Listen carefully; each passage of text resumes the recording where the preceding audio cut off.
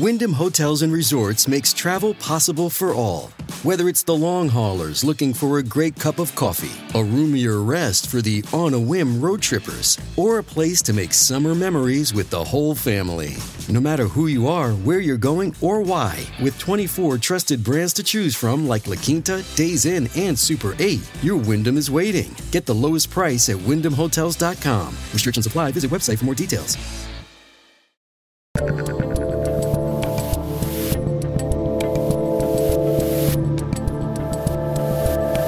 It's day 3 of 3 here in Washington, D.C. I'm still Dave Rubin. This is still the Rubin Report. And joining me today is the junior senator from Ohio and the new guy in this crazy town, J.D. Vance. Welcome back to the Rubin Report. Thanks, Dave. How are you? Good. First time we've sat down in person. We've done this digitally a couple times. Sure. You are the new guy in town. How they treating you, man? It's not too bad. I'm having a good time. And the thing I've learned about D.C. is that, it is the swamp, and the crime rate is out of control. You saw, of course, the news what happened with Rand Paul's staffer, which is just awful, and thank God he's going to be okay. Yeah. The work of the Senate, despite the fact that Republicans are in the minority, still actually proceeds at pace, and we're able to get some things done. We've killed a couple of very bad Biden administration nominees.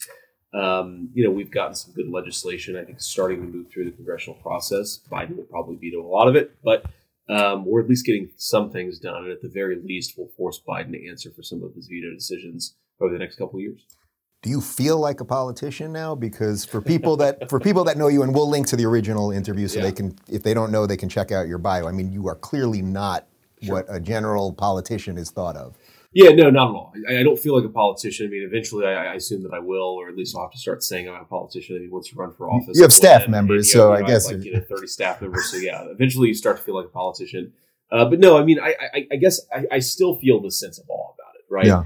It's very easy, I think, especially when you're conservative and you're just so frustrated with what happens in D.C., it's very easy to get cynical about politics writ large. But when you walk through the halls of Congress and you see, there's John F. Kennedy's desk, there's Richard Nixon's desk, and you realize that a lot of the great and bad moments of American history happened in what is your new office. It's hard not to feel some sense of awe in it. And I think that when you're a politician, you probably don't feel that at all. You feel just entitled to it. I hope that never happens to me. Yeah, that's going to be the trick, right? Yeah. To make sure that it never gets old. So one of the things that I've been saying for a couple months is that I sense the Republicans may be starting to do the right thing. Sure. It feels like it's happening. I sat down with McCarthy yesterday. He laid out an actual agenda. I sense from all the guys that I'm talking to, the guys and gals that I'm talking to in the Senate, Congress, that it might actually be happening. Do you believe that the Republicans can get something done and that the never-ending swamp and deep state and all that just won't expand and eat you all up and all of that? Yeah, I feel optimistic about it, but it's going to require some more work and some more progress. I think obviously the guys in the House, because they have the gavels, right? They have the majority. They have investigatory powers. I think we're going to learn a lot about what's going on with the Department of Justice. I think we're going to learn a lot about why the Attorney General is harassing political opponents instead of doing the job of law enforcement. I think we may even see some consequences for some of the people who have done some things wrong. What would that look like to you? Because I've been asking everybody about that we do the hearings, we find out people lie under oath, and sort of nothing happens. What would consequences actually look like? Yeah, one, I think obviously there are certain people in the Biden administration who should be impeached, right? Mayorkas has clearly violated his oath of office. I think Garland has violated his oath of office. I don't know if any of these guys have done something criminal, but certainly if you reveal something criminal, even if you're a very powerful official, maybe especially if you're a powerful official, you should suffer criminal consequences because of it. But I think even just knowing what's going on is a big part of the equation here. And we still have no idea behind the scenes what's really gone on. Just take one example, right? When the Department of Justice was harassing parents who were peacefully protesting last year, critical race theory being taught in their schools. What decision was made? Who made it? Was it motivated by political persecution? Was it just an innocent, albeit terrible mistake? Knowing the answers to these questions is something the American people have been totally closed off of. So that's where you say if Garland wrote it himself, and I guess it's maybe a little unclear who actually wrote the memo, It's unclear who wrote the memo, it's unclear who directed it. But yeah, if you're the Attorney General and you're sticking your law enforcement officials after parents for peacefully protesting, that to me is a criminal act, right? Yeah. You have to suffer consequences for that. But, we'll see. And that's one of the good things. I think dismantling some of these bureaucracies is a really core part of this. I do think that you're going to see in the debt ceiling negotiation. This is, my colleagues in the House, they really have the pin on this, but I think it would look like really defunding some of the more woke sides of the bureaucracy. And I have to say it, that includes the Department of Defense, where you have a lot of the senior leadership, not the troops, but the senior leadership of the Department of Defense has gone really in for a progressive social agenda. Do you believe that there's really a chance to do that? I mean, this is one that you hit hard, how it's affected our military specifically. This one in particular, I do think it's possible, because here's the thing. A lot of these ridiculous DEI bureaucracies within the federal government, they cost money. Okay. And so the debt ceiling negotiation is a perfect opportunity for us to say, look, we're not going to fund these things. It's good policy. It's also good budgetary sense. And so, I do think there's some chance of progress. Do I think we're going to get everything? No, of course not. Right. I'm a realist, but I do think that we're going to be in a much better position with a much less well-funded DEI bureaucracy in the federal government. So I want to get to some specific stuff that you're doing, and obviously East Palestine especially, but one more generally. I told you right before we sat down that I'm sitting down with about 20 Republicans. We finally got one Democrat to at least respond to us, but of course it was a no, but 19 or so did not even respond at all. Sure. You mentioned one guy who maybe we could sit down. I don't know if he's even want his name mentioned right here, but how's that going for you? Are you able to find some Democrats that you can work with and talk to and that sort of thing? Yeah, absolutely. The way that I put it is that there are specific issues where you can find some Democrats that you agree with. On the energy issue, for example, I think, some of the folks in West Virginia are not so supportive of Joe Manchin being anti-energy. So we can maybe apply some pressure to permitting reform. We happen to think, by the way, Dave, that the main reason why we have inflation is an energy supply issue. We really destroyed the American base of energy. I think that's as important as all of the other drivers of inflation. Maybe the single most important issue. So, wait, I keep asking everybody: is it intentional or is it ineptitude? Do you think? Man, it's a very good question. I don't have a good answer yet. My bias is always never assume malice or stupidity is a good enough explanation. I do think you have some pretty dark figures within the Biden administration who are doing a lot of bad things. But I think the way that they have so much power is probably incompetence rather than malice of the senior officials. But I don't know, right? That's part of the reason why these investigations are so important is we need to understand what's driving, what motivates the senior leadership of the federal government. Yeah. All right. So let's get into some of the specifics that you're dealing with. So obviously East Palestine. So this accident happens. Sure. And then really nobody outside of Ohio. And then, a couple people on Twitter, I guess, were talking about it for the first 10 days. Then finally it bubbled up. People started talking about it. You obviously were down there and showing what's going on with the water and all that. But now 2 weeks later or 3 weeks later, we're not talking about it again. So I guess give me an update and how bad was the response by this government?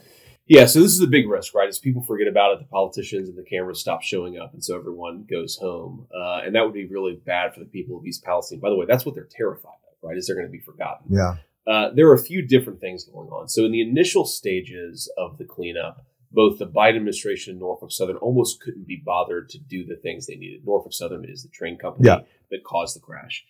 It's like whack-a-mole. What I found over the past 8 weeks is every 2 weeks, it's something new. So 5 weeks ago, I would have told you Norfolk Southern needs to get off its rear end and actually get this cleanup finished because they bear responsibility for it. 3 weeks ago, I would have told you that the EPA was making it harder for Norfolk Southern. Norfolk Southern was starting to do what they needed to do, but the EPA was making it harder for them. And that's kind of been the way that our office has approached it is, look, each problem, let's just try to solve each discrete problem because that's the job of a senator is to solve problems for your constituents.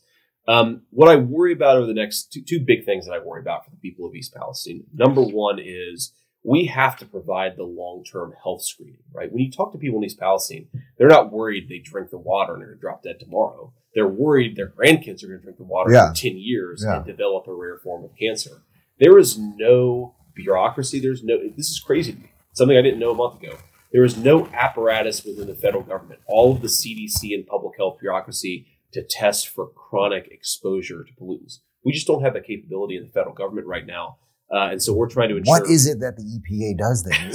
If not test water that's almost glowing when you put a stick in it? Well, they test it. Their argument is they test for acute toxins, right? They can tell you whether you're going to drink this water and there are toxins at a level that are going to cause sickness the next day. Yeah. They have no real apparatus to test for chronic exposure. And that's the big problem here.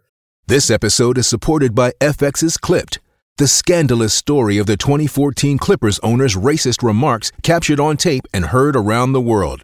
The series charts the tape's impact on a dysfunctional basketball organization striving to win against their reputation as the most cursed team in the league. Starring Lawrence Fishburne, Jackie Weaver, Cleopatra Coleman, and Ed O'Neill.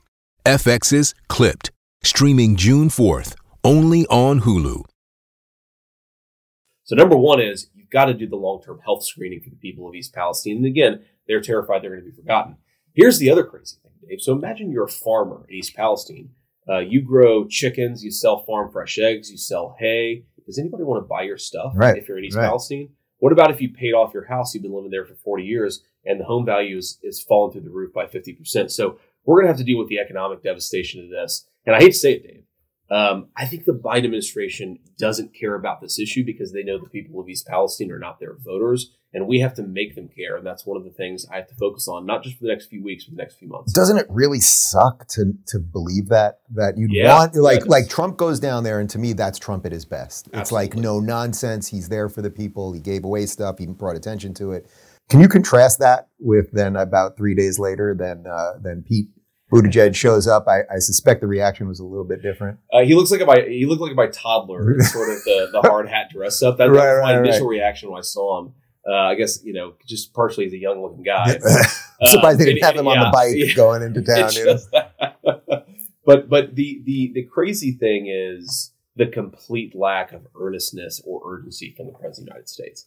I can't think of if this. I really don't believe if this had happened in a community with a Democratic interest group that you would have had complete ignorance, complete refusal to show up, to show any real leadership for the Biden administration. But that's really what we've seen. And I hate to say it, but I do think that whether it's Biden himself or the people who work for him, you never know with Joe Biden, whether it's actually him, who's driving the wheel. None of us actually know. But the problem is they have this friend-enemy distinction in politics. Mm-hmm. And you've really seen this with the way they've gone after political opponents. But if you're not on the right side of their political ledger, they don't feel like they have an obligation to you. I think it's a complete inversion of constitutional government in our country. But it's unfortunately what we've seen a lot for the past couple of years. Yeah, as I'm sure you know. I mean, yesterday, was it yesterday or the day before, Matt Taibbi was testifying about government overreach, and the IRS literally showed up at his house during the hearing. I mean, just crazy. This is weird. Yeah, I mean, it's weird. It really is banana republic stuff, right? That gets thrown around too much. But if you're Matt Taibbi, I don't know. And he's a lefty. I mean, that's the point. He's a lefty, but of course he's said things that are offensive to the Biden regime. Yeah, and I use that word specifically. I do think it's a bit of a regime. But look, you have agents of the government showing up at your house who have subpoena power over you, have the power to take your money away, and that happens when you dare speak up against government authority. That is not the United States of America. But again, it is what we're seeing a lot from the Biden administration. And it's not just that. I mean, you see it with pro-life activists. I mean, we could go through the number of examples where the Biden administration just coincidentally happens to send government agents against their political opposition. But it happens so frequently that I don't think many people who are paying attention are blind to what's actually going on. So we have somewhat limited time here. So let's just do a couple of the other ones that you're talking a lot about. Ukraine, Russia. I don't know that we can do somewhat quickly, but sure. But I think your basic position is, hey, we're endlessly funding something that there's no end game here. Is that pretty much the simplest version of it? There's no end game, and nobody's articulated what we're actually trying to accomplish. If you really ask the people who are driving our Russia-Ukraine policy, what are we trying to do? Nobody can actually tell you. I think it's really telling, by the way. I've endorsed President Trump, but it's really telling to me that both President Trump and Ron DeSantis, the two clear frontrunners for the Republican nomination, nobody else has really any chance. Both of them are saying we need to be a little bit more cautious about our Russia-Ukraine policy, and yet the entire establishment in Washington has taken the opposite view. Mm-hmm. I think it's a terrible mistake. But let me sort of make one very important point here. The argument that I make about Russia-Ukraine is that there is a clear conflict between our interests in East Asia and our interests in Eastern Europe. So if we want to prevent the Chinese from invading Taiwan, cutting off access to semiconductors, tanking our economy, making it impossible for us to manufacture modern weapons of war, that's what an invasion of Taiwan would do. We need to focus on East Asia. Weapons that we are sending to Ukraine mean weapons that we cannot send to Taiwan. And because America doesn't manufacture enough of its own artillery, enough of its own missiles, there is a clear conflict. It is unfortunately a zero-sum dynamic. The more we focus on Ukraine, the more empowered China is in East Asia. And anybody who ignores that reality is not being serious about the trade-offs. All right. Unfortunately, we only have time for one more, so I'll let you choose it. We can either do ESG, big tech, or border and fentanyl, which obviously I know is big. Let's do big tech. Okay. Yeah. So big tech. I mean, are we going to fix any of this? Elon obviously is at least loosening some of it, and we're getting a little more info. But yeah, so this is another area where I actually, this is one of the few places where there are enough Democrats where you might actually be able to do something big here in the Senate. On the House side, I think that they're going in interesting directions too. But to me, I continue to believe that we have to think about this as an antitrust problem. The technology companies are individually too powerful within their markets, and what they have ended up doing is imposing this ideological regime from the top down. And look, this is a little bit weird, I think, for a lot of conservatives, a lot of people who believe in the free market, right? They say, well, these are private companies. And my counter argument to that, Dave, is always, well, they're private companies, but they've achieved their market power through an unbelievable accumulation of government favors, of legal carve-outs, of liability protections. So these are behemoths created by the power of the U.S. federal government. And I think they can only be curtailed by the power of the U.S. federal government. So I really think that we need to go into trust buster mode, break up some of these companies, make them less powerful. Some of this, even the threat of antitrust, I think, is making these companies less ideological and less progressive. Obviously, Twitter is, I think, a really good thing. I think what Elon did is, frankly, heroic. But you still have Facebook, you still have Google, which is probably the single biggest problem. I think the threat of action is making these companies a little bit less crazy. But I think real action would restore some sanity to our process. One thing, and I know we're a little short on time here, but one quick thing on this. So the way that Google is most powerful, you maybe have heard this, so stop me if you had, is it really biases. Other people are watching this too, so. Sure. Okay. But it really biases fundraising to Democrats over Republicans. So if you look at the way that Gmail filters Republican fundraising emails versus Democratic fundraising emails, I just went through a campaign, man. That's how you pay for the TV advertisements that reach the middle of the road voters that every person needs, even in a deep red state. So if Google is biasing their own email client to left-wing activists, that's going to have major ramifications for our political system. I think it already has. I think it's one of the reasons, frankly, Blake lost in Arizona. I think it's one of the reasons Herschel didn't do as well in Georgia, is because the massive fundraising advantage the left has. If you don't fix that problem, you can't send good people to Washington. The best you're going to get is, frankly, establishment blowhards who don't do anything. The worst you're going to get is far left Democrats. To actually have a real America First movement, you have to solve the big tech fundraising problem. All right. This was somewhat brief, but we'll do it again. and my challenge to you always will be that you got to still be excited when you walk in there, because I can sense a lot of the people aren't, and that is part of the problem. Yeah, agreed. Thanks, Dave. Good to see you, man. Yeah.